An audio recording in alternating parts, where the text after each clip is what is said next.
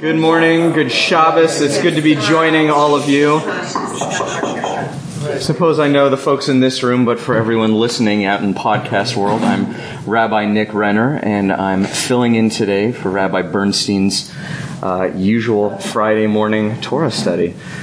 So this week we are in Parshat Matot Maseh. It's actually a double parsha, and it's the end of the book of Numbers. Matot is chapter 30, verse 2. Maseh is 33, and it goes all the way through 36. So we'll start in chapter 30. 30 of Numbers? Yes, 30 of Numbers. I was looking this up. It was of interest to me while I was prepping this. Why are there double parshiot? I was kind of curious about why certain parshiot get clumped together in this way, why others don't, and what determines that. So I actually went and looked the whole thing up and all about the calendar and the system. And the way it works is that there are 54 parshiot in the Torah. Meanwhile, the Jewish calendar year has 354 days divided by 7. It's 50 weeks. So we have either 50 or 51 Shabbatot. So we've got some extra parshiot to fill in. And then in addition, we have special holidays like Sukkot and Passover that have a special dedicated holiday reading, so we wouldn't even read what's sequentially there. So we wind up having to fit in about 54 parshiot across 48 Shabbats. And so there are 7 different points at which they combine parshiot, in which we get double ones. This is one of these points where Matot and Maseh have been pushed together. Isn't there also a difference the years when there's leap months? That's right. I was wondering if somebody was going to mention that too. But yeah, absolutely. So we are also, in addition, in a leap year in the Hebrew calendar. Is anyone familiar with how that works in the Hebrew calendar? It's a very strange thing. It's a 19-year cycle. That's right. Sevens also in there. That's right. So it's 7 years out of every 19-year cycle are a leap year. We happen to be in one such leap year right now. Rather than giving us... Well, hang on, let me take a step back and say, why would we have a leap year? Well, the corrective there is to keep the calendar lined up with the seasons, with the agricultural, with the agrarian. It means that if you're living in Israel, you can almost set your watch by the Jewish holidays in that sense. If you're ever there for the year and you watch it transform from the dry season to the rainy season, the rains will start about within a week of Sukkot. It's unbelievable how perfectly mapped those holidays are onto the agrarian cycle. And so in order to keep it lined up like that, they have to have this corrective. So it's a cycle of 19 years. There are 7 times in every 19-year cycle that there's a leap year. And the leap year does something rather peculiar. Rather than what it does in the Gregorian calendar, the one that we have, where we get another day in February and just sort of continue on, there is an entire leap month in Judaism. This is Adar Bet, the month of Adar, the month of Purim. That month gets doubled, essentially. And so we have that in here. That gives us another 3 or 4 Shabbatot. And so that also changes how it is in which parshiot are doubled. But this year, even with a leap year, we have this doubled parsha. And all this comes from the fact that the lunar month is 28 or 29 days, yes, and is not evenly divisible into the 365 days in the solar year. Correct. And that's why the Jewish holidays move. Correct. That's why they float around the Gregorian. Said, is Hanukkah early or late this year? And that all has to do with... It's right on time. Although it's the same. No, Easter moves too, because Easter is close to Passover. Mm-hmm. Now, the interesting, those of you who know something about the Muslim calendar, they don't have any leap months. And so the month of Ramadan floats all the way around the calendar. Their month of fasting, right. Their Gregorian calendar. It's not so much a problem in places like Saudi Arabia, where the days and the nights are pretty close throughout the year. But in places that are farther from the equator, then depending on where Ramadan is, the fast during the day could either be relatively short or exceedingly long. Absolutely. So this is the other challenge with these lunar calendars. Sunrise to sundown. Right. So do Easter and Passover always fall within the same week or similar? Close. They're often close. I mean, they're very often close. Yeah, close. But because it is based because Easter is based on is not a particular date like Christmas is. Christmas is always on December 25th, but Easter there's no set day for Easter. It's a certain number of Sundays after the equinox, or I'm not exactly sure anymore how it's I always thought it was the second Sunday of whatever month it is. I didn't realize it was set on. No, it can vary 4 to 5 weeks. So here we have an example of even a Christian holiday that floats in the same way that many of our Jewish ones do. That makes sense because Easter is the sort of the Sunday after the last Seder. Right. So the fact that they track in that way makes some logical sense as well. So just a little bit of diversion into calendars and timekeeping and some of this strangeness as well. Yes. And another piece of trivia, today is Rosh Chodesh. Today is also Rosh Chodesh. The month of Av. Rosh Chodesh Av. Happy new month as well. Thank you, Bert. So, as I mentioned, we are in Parshot Matot Maseh. It's a double parsha. It's also the end of the book of Numbers. I'm going to float something out there. We'll see if it bears out by the end of this. But when I was looking through this, I was actually having a challenging time figuring out what I was going to talk about. There are a few different thematic threads upon which I could have pulled to look at this parsha. But as I was poring over, looking at other people's drashot and looking at other commentaries about this last night, something occurred to me, which is that in some ways, this double parsha is almost a microcosm thematically of the entire Torah. We, in some ways, have pieces and elements and contrasts within it that I think actually span all of what we see within Torah. I'm going to float that out there. We'll see the extent to which it is borne out. We'll see who agrees and who thinks that, okay, this is its own particular piece. But I think in many ways, Matot Maseh actually encompasses a lot thematically of what we see in Torah. And I'll even go so far as to say Hebrew Bible, Tanakh as well. A lot of what we see, I think, we see sort of reflected in this double parsha. And so I think it's actually a beautiful and fitting way to end the book of Numbers. So we will get there, though. But since it's 6 whole chapters, this double parsha, and there's no real meaningful way to cover that entire ground, I'm just going to give a very quick synopsis before we jump in for a closer reading. Matot has laws of oaths. It has a war with the Midianites. It has this back and forth with the tribes of Gad and Reuben about territory. And then Maseh continues with Reuben and Gad helping other tribes, even if those two tribes don't dwell in the land of Israel. God speaks at great length about borders, boundaries, and where each tribe will be. There's a piece about murder laws and rules in and around accidental death or bloodshed. And then the whole thing ends with this postscript to the story of the daughters of Tzlofchad. This piece about women's inheritance and owning property. We'll get to that for all of it. So there are actually a few sections I'd love to cover more closely. And I'm going to start with one of the darker ones, actually, that we're going to see today. Does somebody want to read? We're going to start chapter 31, verse 1. Does somebody want to read the first 8 verses of chapter 31? I'm going to volunteer. The Lord spoke to Moses, saying, "Avenge the Israelite people on the Midianites, and then you shall be gathered to your kin." Moses spoke to the people, saying, "Let men be picked out from among you for a campaign, and let them fall upon Midian to wreak the Lord's vengeance on Midian. You shall dispatch on the campaign 1,000 from every one of the tribes of Israel." So 1,000 from each tribe were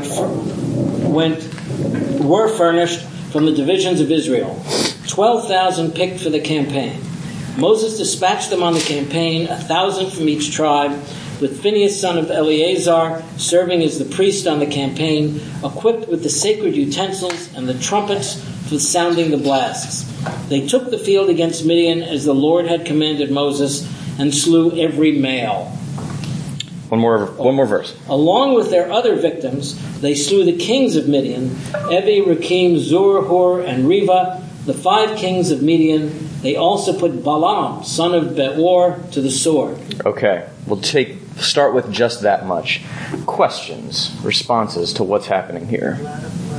A lot of blood, that's right. Another one of these violent campaigns that we have here. But behind this is the idea that God is involved in history. Yes. Probably taking a story of a battle and having God be the main mover, not the Israelites. Right. God said, do this. They went and did it. That's true. And I would also say that that piece probably isn't too exceptional in the ancient world. Even where there was sort of armed conflict and organized armed conflict, it was very much seen that God was part of it. I remember back from my days in college and learning military history, the very, very earliest account of organized conflict between groups of people is this Kadesh inscription about a battle between the Egyptians and the Hittites, who we also have in the Bible, these peoples.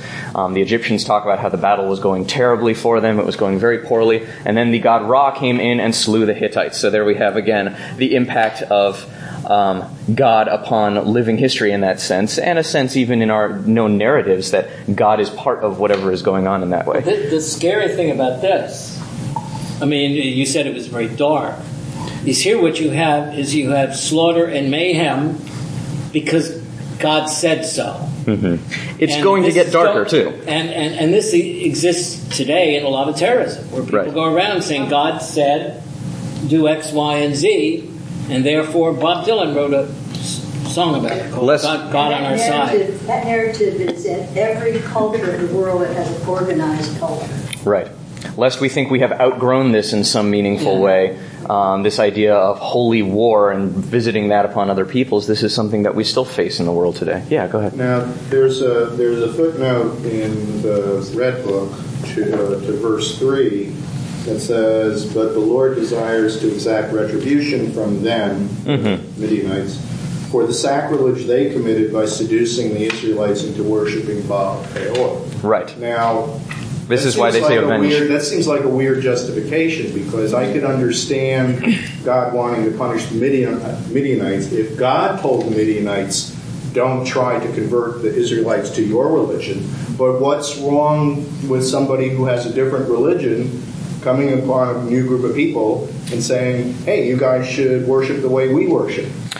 And so what is the sacrilege that they committed? Okay, so one of the things, what is the sacrilege here? What is it that the Midianites did that was so wrong if they were trying to seduce the Israelites into worshiping the Baal, this other false god that we have stood up? Violates one of the commandments. Violates one of the commandments. But they didn't violate it. Right. The Israelites violated it. But they're trying to take God's chosen people away from God. Right, so this would be the internal Israelite narrative that taking the people away. One thing I want to lift up with this whole system is that at the time, one of the things that's really revolutionary about Yod-Heh, Vav-Heh, the one God that we have here, is that this God seems to go with the people from Egypt into the land and seems to follow the people and track with them. Before this God in the ancient Near East, the real idea is that God and the idea of a God or gods, that's very much a landed idea. If you have an area, that area has a God for which that God is responsible. God sort of follows borders. If you have then these border conflicts, these wars, whatever, that must mean, oh, this God that is on the winning side now gets to control more of that territory because that God is more powerful. But that God is very much linked to that place. God and place are very tightly connected, and this is one of the things that Yod-Heh, Vav-Heh, this new God that we have here, our God, essentially undoes this idea that God can be with you outside of place, outside of just a point of sacrifice or temple, that God can go with you in your journey. That's sort of a revolutionary idea in the sense in the ancient Near East. That's right. We even have the imagery of it, of this cloud and pillar that go with the people, this cloud of fire by night and cloud pillar by day that the people are following, that this God can travel and isn't just sort of confined by these boundaries in a way. But we have one nation under God. The one nation under God. Fast forward a couple thousand years and here we are. That was only in the 1950s. It's still around. Yes. Very much. And we can discuss, the American territories and embassies and sovereign territory. Does that one God then follow us? It opens all kinds of halachic kinds of spiritual questions, I would suggest, but we can look at that another time. But I would suggest in response to Richard, your question, what's so wrong with them trying to seduce the Israelites into following this other God? that if they're trying to sneak this God into this territory, by the logic of the ancient Near East, that would be a no-no in that sense, beyond the internal logic of the Israelites and them being faithful to Yud-He-Vav-He, this God. That there's, in addition, this other logic of the way that God tracks with territory. Just another piece to keep in mind as we look at all of this. Other pieces are, shall we continue? I want to get another volunteer to read this. I mentioned this section is the darkest one. It's going to get even darker. 9 through, let's see, about 17. Okay. The Israelites took the women and children of the Midianites captive and seized as booty all their beasts, all their herds, and all their wealth. And they destroyed by fire all the towns in which they were settled, and their encampments. They gathered all the spoil and all the booty, man and beast, and they brought the captives, the booty and the spoil, to Moses, Eleazar the priest, and the whole Israelite community at the camp in the steppes of Moab at the Jordan near Jericho. Moses, Eleazar the priest, and all the chieftains of the community came out to meet them outside the camp. Moses became angry with the commanders of the army, the officers of thousands and the officers of hundreds who had come back from the military campaign. Moses said to them, "You have spared every female, yet they are the very ones who, at the bidding of Balaam, induced the Israelites to trespass against the Lord in the matter of Peor, so that the Lord's community was struck by the plague. Now, therefore, slay every male among the children, and slay also every woman who has known a man carnally. One more verse. But spare every young woman who has not had carnal relations with a man." Okay. As I mentioned, it was going to get uglier, this one piece here. Responses here. Thoughts? Moses, not God. This is Moses, which is important to hold up, that this is Moses ordering this kind of slaying of people. This is also the commentators, the medieval commentators and rabbis who talk about this say, well, why would they keep the women who had not known the men? The commentators say, well, they're going to basically absorb them into the people of Israel, that they are going to marry them off essentially, and they're going to become Israelites in a sense.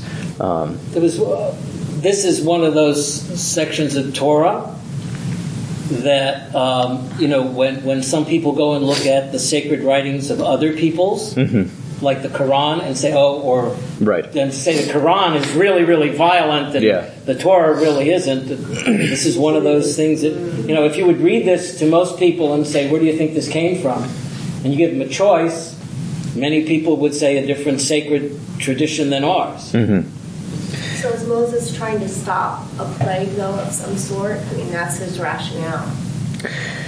It's an interesting question whether Moses is stopping something that he sees as a present danger to the people or is executing some kind of vengeance. Because the beginning of this campaign seems to be about avenging and go and make war upon the Midianites for what they did before.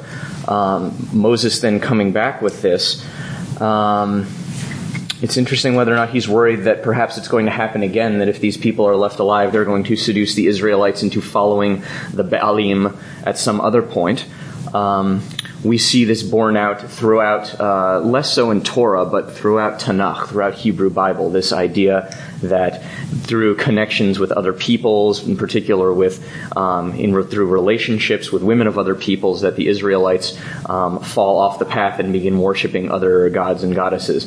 Jezebel being one of the famous, and Achav later on in Kings being one of the famous examples of that. And the prophets, the Israelite prophets, sort of go nuts in response to that in their sort of righteous fury. Go ahead. Following Bert's point is this is the motif in a pre-rabbinic environment. Yes. And it probably exists all the way through until the rabbis themselves reformed violence, the eye for the eye, issues. So it took a long time before this violence actually came out of our tradition. An excellent point. So, rabbinic tradition does a great deal to curb some of these impulses within it. I'm going to make the argument, though, that even within Torah, there is a seemingly contradictory impulse to curb some of this at points as well. We'll see that. We're actually going to move on to some of that in a minute here. But I think you're absolutely right that rabbinic tradition is really what holds back a lot of that. The really famous example that I always think about has to do with Amalek, the people of Amalek, who famously attack the Israelites at Rephidim. When they are leaving Egypt, they attack them from the rear of the camp so as to attack the elderly, to attack the women and children, to attack those who are not the combatants, and slaughter them. And so God says, blot out Amalek from under the sun, from anywhere that you should find Amalek. Wipe them all out. Destroy everything that they own. Destroy all of their people, the men, the women, the children, the elderly, everybody.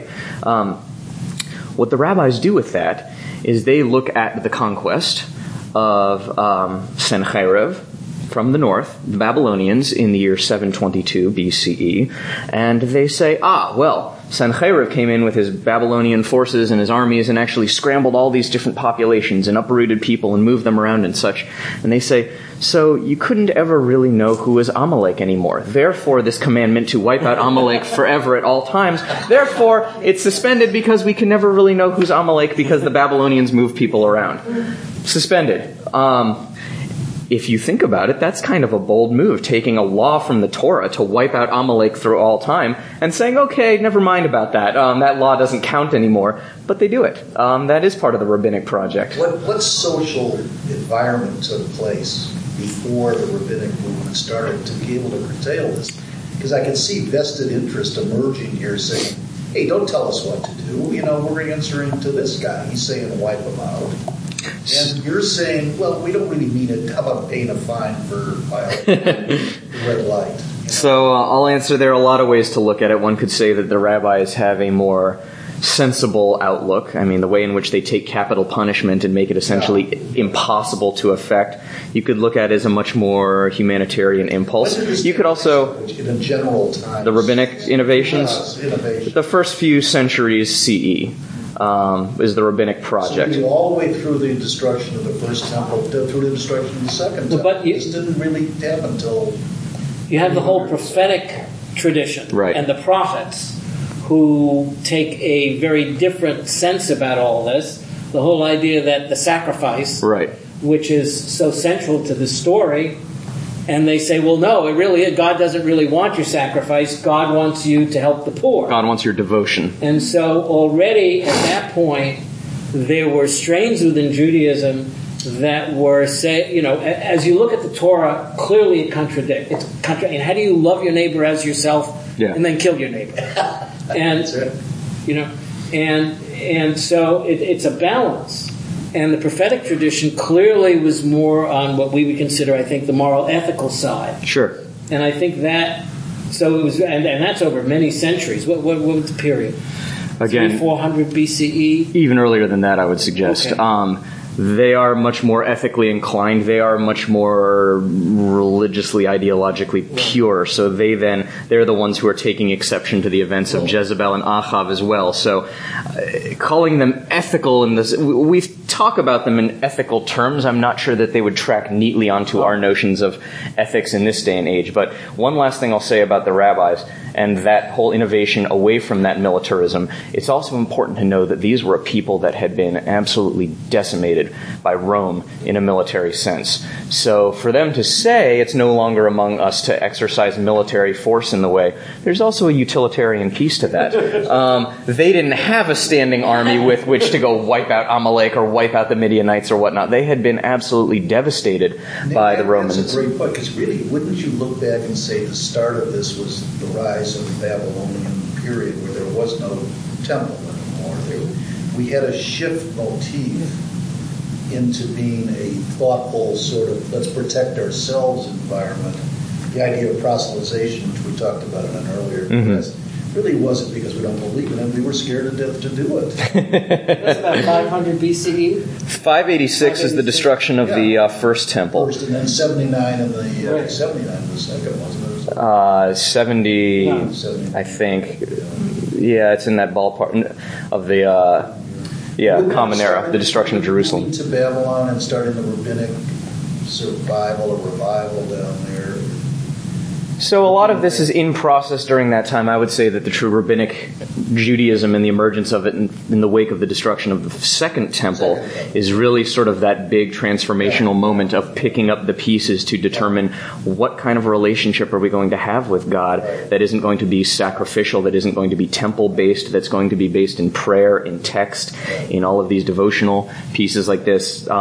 You see the beginnings of it with the exile and with this community that goes over to Persia and says, even after King Cyrus reconquers the Babylonians and says to the Jews, hey, you can go back and you can build the Second Temple, a whole bunch of them say, hey, it's not bad here, actually. Maybe let's stick around here in Persia. And this is sort of the beginnings of those communities and their relationship with the diaspora in that sense. So a whole lot of Jewish history there. What forces caused the development of the rabbinic movement? How did that evolve? I can understand the prophets, but the rabbinic movement... So they lost the temple. They had no physical base. They had without going to this new tradition, we'd be lost. Precisely. It was a matter of the destruction of the priesthood and a destruction of the temple and sacrifice as the way through which one had a relationship with God. Suddenly we had to figure out a new way of having a relationship with God if we couldn't do it at the temple and if it wasn't mediated by the priesthood. What emerged in that vacuum was rabbinic Judaism, was this idea that we would substitute the 3 sacrifices of the day with the 3 prayer times of the day. And how did the rabbis emerge? Were they just the most learned men in the communities? They were essentially an elite that was not centralized out of the temple. They came out of the group that was called the Pharisees in and around that era of Judaism. You have the Pharisees who were a little bit more decentralized, the Sadducees who were much more closely linked to the temple and the priesthood and were, for better or worse, more corrupt. There were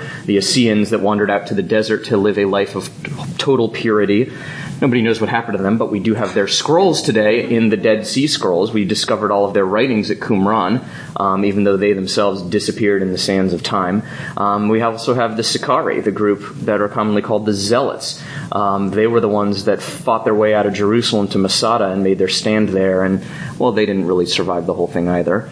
And then we also have early Christians who still were involved in theological debates with early Jews about what all of this looked like. And we have evidence of debates in early synagogues between Jews and Christians sort of using the same internal logic because those groups were still similar enough to be on that same page, debating the same texts and the same pieces at that time. So that this was sort of all this variegated landscape that was Second Temple era Judaism.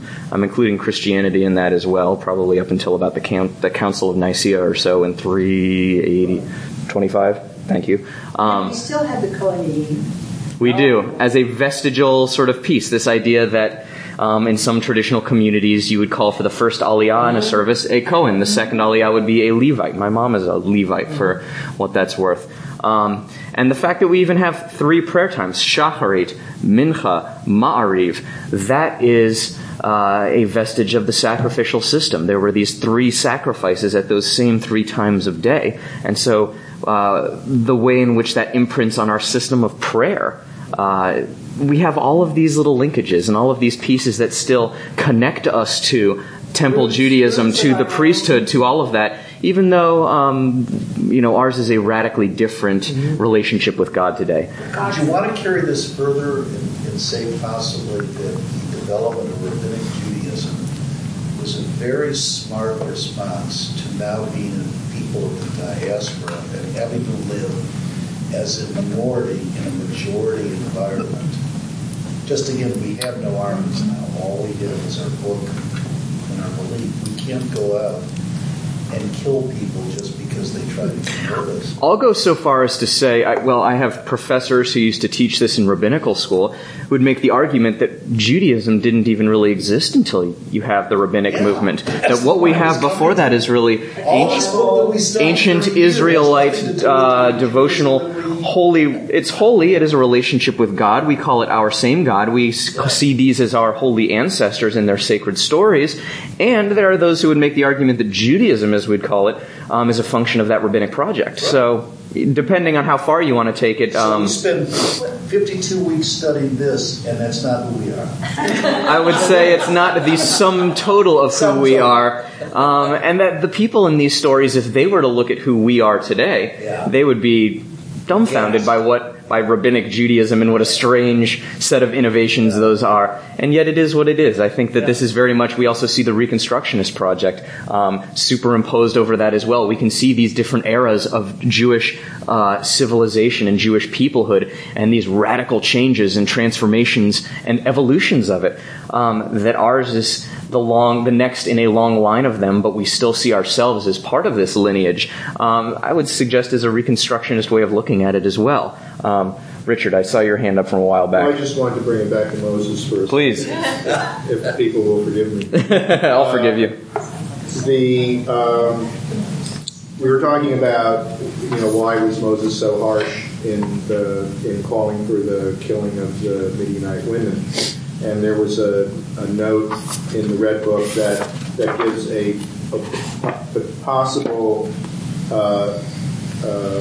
political reason in the sense of his view of himself as a leader, in that his wife was a Midianite, and he perhaps wanted to avoid the appearance of giving favor to the Midianites. Great reading. And then being accused of, you're going soft on the Midianites because, of course, your wife's a Midianite. So great reading. Could Moses have been overly severe due to the fact that, he was in fact married to a Midianite woman and didn't want to, wanted to avoid the appearance of favoritism or anything? Did he feel like he needed to be even more severe than all of these commanders of the Israelite forces? Wow, that's a cool reading. Laura thought about it. Pardon me? I wonder what she thought about. I would love to read that midrash as well. But how often do we encounter? Or we could just say this is totally distasteful to us, right? And a part of the Torah that does not speak to us today. Right. I mean, there's a lot of things in the Torah that don't speak to us today. Right. I mean, we don't kill people who carry wood on the Sabbath, and we don't kill. But we still have parents who discipline their children more harshly than they need to. And I mean, we have people who discipline their charges more than they need to, and so on. So, and it's a lot of it is to maintain a facade of strength. Well, I would go ahead. I would say that when our sons and daughters get married, and you want it to be an open, tolerant society, I bet every parent breathes a little mini secret sigh of relief if that person happens to have a Jewish lineage. It's like it's imprinted. Sure. So the ways in which we think about being part, or others who are part of our lives and our communities and our families who are not Jewish, and what ambivalences or what anxieties we hold even in the midst of truly striving to be an inclusive and accepting community. I do want to say that reading that you bring to us, Richard, that's exactly the Midrashic project, to look at all of these and to ask these questions and say, I wonder how that conversation went. That is the invitation to Midrash in that sense, and that's a great Midrash that you brought there. I did say it came from the Red Book. Well, thank you for bringing it in. Thank you for bringing it into our conversation as well. Yeah. And from the Green Book, the women's point of view, I wanted to share that described in about the revenge against the Midianites. That Numbers 25 described an episode in which the Israelite men were prostituting themselves with the Moabite women. Such an allegation seems to involve sexual acts in combination with foreign worship, not merely sex outside the boundaries of marriage. And it's just so interesting to me that the Midianite women are the ones that are guilty, not the Israelite men who are doing. It's almost like an honor killing. And I feel like I just feel like it's important to lift that up as Rabbi Nick says, as an example of ancient times, and really the women are targeted.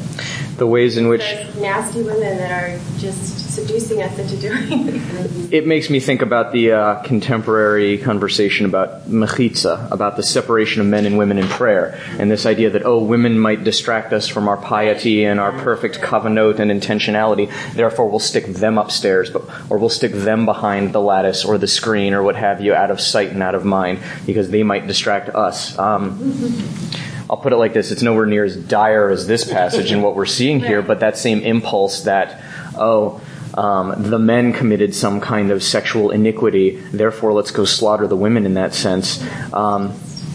It's a really horrendous thing, and I think it's worth looking at where even echoes of that same impulse reverberate in our own times. Both, someone mentioned honor killings in other societies, but I think even within our own far more traditional elements, this idea that we'll put women up on the balcony or behind the screen, behind the barrier, because they might distract us from our concentration. I think it's worth being vigilant about those elements as well. Go ahead. Especially at a time when we have a woman running for president. Yeah. I think it's important to see the seeds of sexism in these ancient churches. I find some similarities between what we're talking about and also the rape culture here in America, and especially on college campuses, and like how Iowa dress could affect a male's actions towards me, and then I still get in trouble for it, and then if they do get in trouble, it's not a lot, or they don't get in trouble at all, and still today in 2016, we're still carrying this. We haven't totally let go and overcome it. And we are absolutely struggling with, I think what you aptly point out, with this rape culture, with all of the ways in which that resonates across the experience of young people on college campuses, all of that, and the way in which women are blamed for actions that are not even their own. This, I suppose, represents a singularly horrific aspect of that, or element of that, and almost taken to its most extreme conclusion. But you're absolutely right to point out that this is something that continues to reverberate in our society, something that we struggle with to this day. I appreciate your bringing that element of what it is we wrestle with too, because it's absolutely part of our contemporary story, and it's worth holding in contrast to this, to our sacred text in that way. I'm thinking this is so different. We're so far beyond that. We're really not. We are and we're not. It's true. We are and we're not. But we are. We like to think we are, but at our lizard brain level, we're not.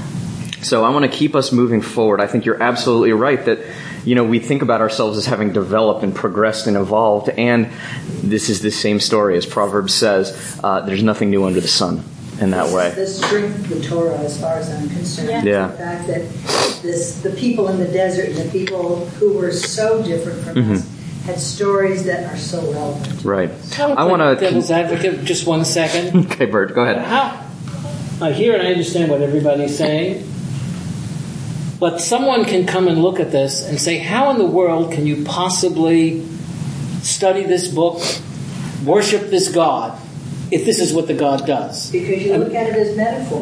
Can I ask? Well, I don't know what metaphor makes this okay. Can I ask that we hold that question because that's actually where I want to go with the end of this, is that exact question of how it is that we hold this. How do we answer that? Yes, and how we answer. That's exactly what I want to go to toward the end of this. I want to look at 2 more short passages before we get there, though. So with your permission, I'd love another volunteer. We're going to jump to that second parsha I mentioned. We have a double parsha. Hold that thought. We're going to come back to it. I don't want to lose it. We're going to go to chapter 35, verse 9. If somebody wants to read verses 9 through 15.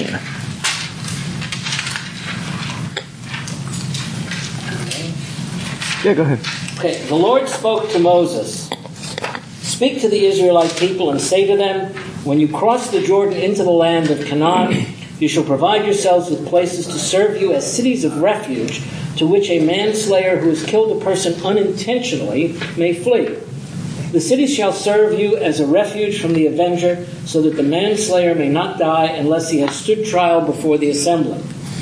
The towns that you thus assign shall be 6 cities of refuge in all. 3 cities shall be designated beyond the Jordan, and the other 3 shall be designated in the land of Canaan. They shall serve as cities of refuge.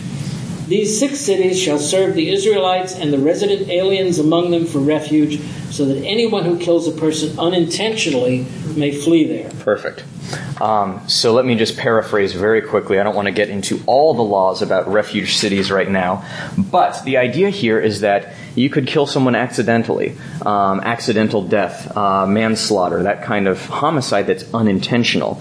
Now this gets tricky because even if you killed them accidentally, it wouldn't be murder, so you wouldn't be held culpable in the same way. Yet, we're looking at this very ancient society in which we don't understand the reality of it is that the family members of those who were, of the person who was killed would have a right then to come and kill you and pursue you, even if it was an accident. So the Torah here is looking at this piece and saying we have to have some way to settle this whole thing down, that even if they have the ability to go and kill you, even if they're not then culpable for murder, there's a sense that it's not totally just what's happening. So they say that, you can't just go and kill somebody like that without standing trial. It's again about setting up courts rather than having this whole system of vengeance, of revenge back and forth. And not only do those courts serve and those cities of refuge serve for Israelites, looking in verse 15, this is pretty remarkable to me. They serve for Israelites, and it says people, resident alien. These are for people who aren't Israelites, who aren't part of the people. That's for everybody. It's not that suddenly there are two different rules for the Israelites and different other people, that this idea of justice and these courts and protections of people against a case of accident like that, they serve for everyone, which the Torah doesn't always do. There are places in the Torah in which it says, here are the laws for Israelites, and then here are the laws for other people. But here, creating this sense of justice out of accidental death, this becomes the law of the land, in a sense. Yeah, go ahead. The last line that he read from the Red Book, it said that anyone, I think it was read this way, anyone who slays a person unintentionally may flee there. In the Green Book, it says any man who slays a person unintentionally shall flee there. So what is the... what is the feeling about that? So, it seems interesting to me because that's the more conservative book, the Red Book. It seems as though it should be the opposite. Yeah, it seems it should be the opposite. Yeah. It's the last 15, the one you just read from, but at the last Does it say line. nefesh, every soul person? So the nefesh there is the one who is killed. Oh, okay. Makah nefesh bishgaga is accidentally. From the Libnei Yisrael, the children of Israel, will receive this as well as those who are the ger latoshav, the one who dwells there in their midst. What does the Hebrew say? I'm looking right now. That's what he's... The one who flees, essentially. You could. The Green Book may be an overstretch. I was going to say, I think I'll put it like this: Hebrew is gendered almost unavoidably. It is a gendered language. Everyday, inanimate objects even have gender. Regardless of any kind of association with male or female, and yet I believe that what the text is trying to say is anyone.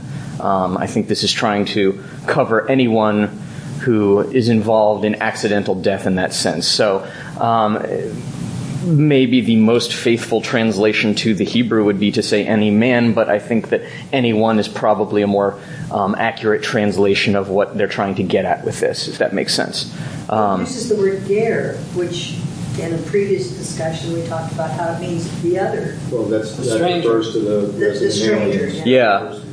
Ger Toshav is the one who dwells, the other, the alien, whatever, who, Toshav, the one who dwells essentially in your midst, in that sense. In the Green Book, there's two notes about it earlier passages. I think it's the same word, you're saying, at 6 and at 11. That, was it Nefesh or Ger that appears? There it's Nefesh at 11, which is a gender-neutral term. The blood avenger is expected to protect the clan's women as well as its men. Mm-hmm. So maybe There's also a note here. It says the present translation presumes the case of a female killer would be more complicated than the case that the Torah outlines. So that's a possibility. That's also got some rabbinic overlay to it about what happens with a female killer, etc. I mean, and it's difficult to read Torah completely in a vacuum without any rabbinic overlay, but it's the case. Yeah, it's a neutral term, and I'm content to say it's intended to say anyone who kills someone else unintentionally has this refuge. So we've got this very interesting piece trying to create a measure of justice against this cycle of revenge, pushing back against a culture of vengeance, having courts and rule of law and justice instead, and it applies to anyone. I want to look at one last piece, and then we're going to jump to Bert's question. This is quite different from going and kill everybody. Yeah. This is very different than what we just saw in that Midianite campaign. The last passage I want to look at very quickly. Let me see. We're going to go to the end. Chapter 36 now. Will somebody read verses 1 through 9? The family heads in the clan of the descendants of Gilead, son of Machir, son of Manasseh, one of the Josephite clans, came forward and appealed to Moses and the chieftains, family heads of the Israelites. They said, Adonai commanded my Lord to assign the land to the Israelites as shares by lot. And my Lord was further commanded by Adonai to assign the share of our kinsman Zelophehad to his daughters. Now, if they marry persons from another Israelite tribe, their share will be cut off from our ancestral portion and be added to the portion of the tribe into which they marry. Thus our allotted portion will be diminished. And even when the Israelites observe the Jubilee, their share will be added to that of the tribe into which they marry, and their share will be cut off from the ancestral portion of our tribe. So Moses, at Adonai's bidding, instructed the Israelites, saying, The plea of the Josephite tribe is just. This is what Adonai has commanded concerning the daughters of Zelophehad. They may marry anyone they wish, provided they marry into a clan of their father's tribe. No inheritance of the Israelites may pass over from one tribe to another, but the Israelite heirs, each of them, must remain bound to the ancestral portion of their tribe. Every daughter among the Israelite tribes who inherits a share must marry someone from a clan of her father's tribe, in order that every Israelite heir may keep an ancestral share. Thus, no inheritance shall pass over from one tribe to another, but the Israelite tribes shall remain bound each to its portion. So to give a quick overview of what we just got there. Earlier, we have the daughters of Zelophehad. These daughters of this guy who dies, he doesn't have any male descendants, and so there's this problem of who inherits the stuff, because the males are supposed to inherit the stuff. The daughters come forward and say, we should be able to inherit his holdings, and ultimately they are granted that request. So here we have a reprise of that story, all of these ancestral heads coming forward and saying, well, if they marry guys from elsewhere, then their lands might jump over into other tribes' lands, so therefore we should overturn the daughters being able to inherit. And what we have here is that ruling is upheld, the original one. It says, fine, so they can still marry anyone they want. We'll just keep it within the clan, but they still get to inherit.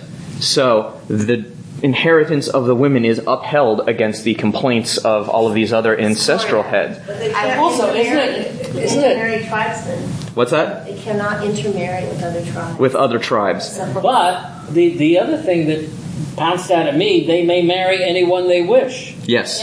Which means that I assume that the woman... As long as they're within a clan. No. Within the tribe. Understood. And the purpose of that being, since God is allocating land to the tribes. Mm-hmm. And the idea is if the tribes intermarry, then the land all gets messed up. Unless it could stay with them. I mean, obviously we're working within this story's rules. Right. I'm just saying, I disagree that this is so, it's different, but it's not so different. Yeah, they get it as long as their husbands are the right clan, which means it really goes to their husbands in a way. Yes. Because if it didn't go, if they wanted to marry whoever they wanted, then they lost it. So it didn't have to do just with them. And what is the role for the You can husband? look at The role this for the husband. in an interesting way to ask the question, hey, with this device, we now know for sure forever who is a Jew. Because we look at the mother and we know that she could only marry an Israelite. So that's a bigger question than I want to tackle right now in the last few minutes. It's a great question. 5. But wouldn't that be true, though? If you think about it, it's just the mother. She could not marry a Midianite and pass the land on. So if you say to a child, is a child a Jew? Must be, because the mother could only marry. She also couldn't marry another Jewish tribe. Yeah. Right. This isn't talking about other tribes. It's talking about Jewish But for tribes. sure we know that she's married a Jew. So one thing I want to uplift right now, Laura, you're absolutely right to hold this piece. Like, how progressive is this really if they can't really even marry other tribes? It is and it isn't, I would say. Step. Part of what I want to hold in this moment is that it's not totally clear what the relationships between the different tribes are going to be. I think what we're seeing right now is a little bit like pre-Civil War the United States. How much power is going to be invested in the federal government versus the states? So there's some jockeying between tribes. We even are going to see in Hebrew Bible open warfare between the tribes. It's not going to necessarily be pretty or nice, and I think it would say too much to say that they already have a sense of this overall Klal Yisrael, the whole Jewish people all together, that's still sort of in play at this moment. Hence the upset about, well, what if the land goes to other people? I get the upset. I'm just pointing out that within the structure, it still relates to who the guy is the important That's question. right. And that's not going to be totally overturned here. I think you are absolutely right to hold that we hold that tension, that lack of balance of egalitarian quality within our ancient Israelite texts. We have to hold that as a tension. I'll put it like this. It's worthwhile to me that at this complaint, Moses didn't then override or overturn any inheritance for women. Particularly given that the Israelite people all went to him and said, oh, this is going to break down the entire system between the different tribes. In a moment of real tension, the easy thing, I think, would have been to say, okay, you know what, never mind. We'll just toss the land back into some pool of those people. The fact that he said, no, they can still keep it. He said they should still marry within their tribal area. I mean, that in and of itself could have been just as much to try and keep the peace at a time when they could have easily had an armed conflict between the tribes. That even this piece that Bert mentions about they can even marry anyone they want within their tribe, within their state, as it were. Even that's sort of remarkable in a time at which... even today, there are cultures where a woman can't marry someone her parents don't want her to marry. She doesn't have a parent left, so there really is nobody left for them anybody to say who else is going to tell them who they could marry.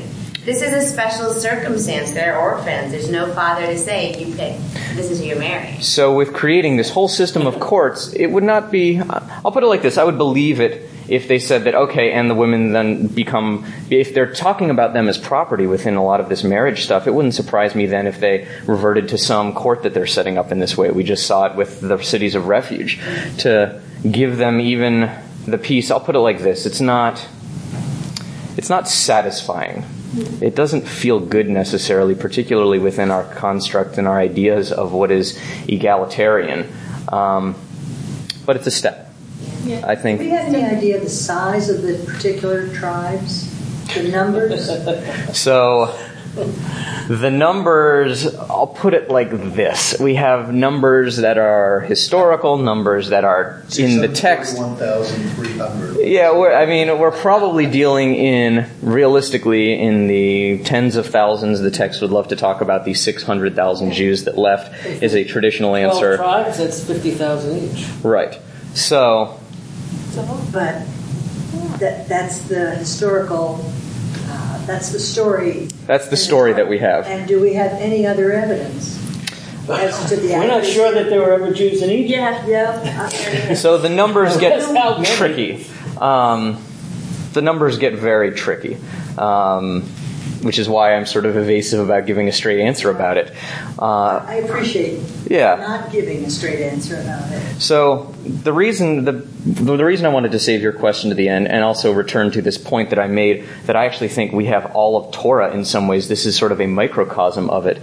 We see both some of the extremes of suffering, of darkness. We see the worst of human impulses.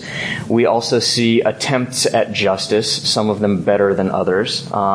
We see striving toward that. We see story. We see real mistreatment of the other and certain kinds of particularism and favoring of the Israelite people. And we also see attempts to weigh out justice for everybody who is part of this story.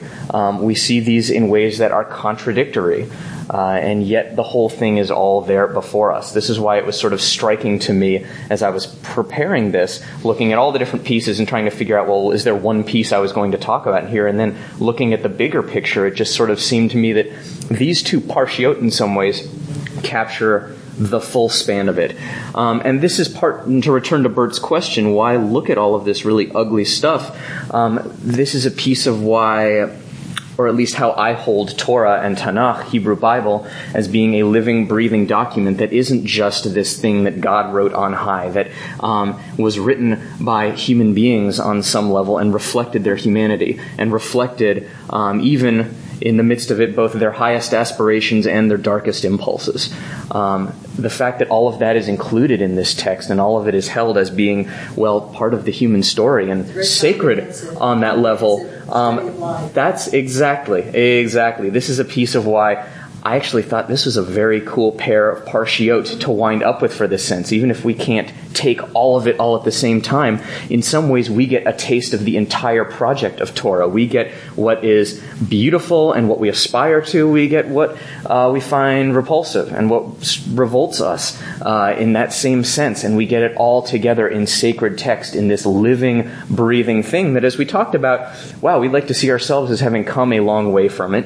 Sometimes we have. A lot of times we haven't. A lot of times the struggles that we find here are the struggles that still reverberate and resonate in our time today. I see 3 hands, and then we'll wrap up. Richard, go ahead. Well, I think that one of the reason that Torah resonates for so many of us in terms of the universality of its application is, for a lot of people, the same reason that we continue to read and attend Greek tragedies that were written 2,500 years ago, where the tragedians dealt with issues of hubris and doing the will of the gods and all the bad consequences of things that can go wrong. That's true. And it's the same. They'll still be performing Shakespeare 1,000 years from now because he deals with these universal issues. I would say all of that, and this is ours. And this is ours. This is ours. This belongs to us, and we also have 2,000 years of our people wrestling with these questions, wrestling with what it means to have these commandments and these pieces that perhaps we can't even uphold, perhaps we don't even believe in. How do we uphold and have a relationship with it when we want to fight with it, when we want to argue with it? This is this whole idea in rabbinic text of machloket l'shem shamayim, to have an argument with all of this material. It's not just permissible, it's virtuous. It's how you have a relationship with it is to argue with it. The good and the bad, all of it wraps together, and that's our heritage in a sense. Go ahead. I think is your answer then to Bert, it's not a question of how can we believe in God after reading this. The answer is you believe in God because you do or you don't. You believe in our story. That's what this is. It is your story, your narrative, written about everything that humankind has done. And that's where you draw your lessons. Spirituality really is on the side. You can or cannot believe in it. I don't think the message is there necessarily. In a sentence, I would say that The Torah and the Tanakh, the Hebrew Bible, are the story of my people's relationship with God. Yeah. Sometimes it works well. Sometimes it doesn't. Right. But it is the story of that relationship, a sacred relationship, I would say. Sometimes it reaches and connects to our highest aspirations. Other times it reflects our darkest impulses because it's who we are in that sense. It's reflective of us in that way. To lift God out of this in that sense relieves your issue of whether I'm a believer or I'm not a believer. You don't have to ask that. I can't totally lift God out of it because it's the story of our relationship with God in that sense. But I'm saying, if you don't believe in God per se, it doesn't mean you can't resonate to all of the material here about our people, our history, our convictions, our values. You know. Nor would I say that the darkest pieces that we find in Tanakh impel me not to believe in God. Yeah. I would say that that's fair, absolutely. Linda, go ahead. Just that good and evil exist in the world. Right. And I think that reading the evil parts helps us to be introspective in a way that's serious. It's not like this fluffy, like everything's wonderful and beautiful and this is what you should aspire to. It's also looking at human failing and the seeds of human failing. And I think that that's what helps us to be decent and moral as Jews. It's understanding all of that, and in seeking to be decent and moral, to me that is God. Absolutely. And so, not a person sitting in the clouds, but the effort to. It's the same thing you're saying. I'm just not saying it as well. No, I very much appreciate you're bringing that for us. That it is a living, breathing thing. That is what engaging with Torah is. That it is all of this all together. It's the darkness and it's the suffering contrasted with justice and caring. It's our highest aspirations. It's our lowest impulses. But it's why this set of sacred texts is alive, and why it's living, and why it's breathing, and why we carry it with us into all of our stories. One last comment. Go ahead. I have the same problem with our Constitution today. I'm going to leave the Constitution for another class, but I'll let other scholars address Constitution, but I will make the claim that Torah is a living and breathing document, and it's how we carry ourselves with it today that's part of the story. Will somebody read for me verse 13? We have to finish the book, of course. These are the commandments and regulations that the Lord enjoined upon the Israelites through Moses on the steppes of Moab at the Jordan near Jericho. Ela hamitzvot v'hamishpatim asher tziva Adonai b'yad Moshe el b'nei Yisrael ba'arvot Moab al Yarden v'Yericho. Chazak, chazak v'nitchazek. From strength to strength, and so may we be strengthened through our love, our engagement, our connection with Torah, our engagement, our connection with one another, with sacred community.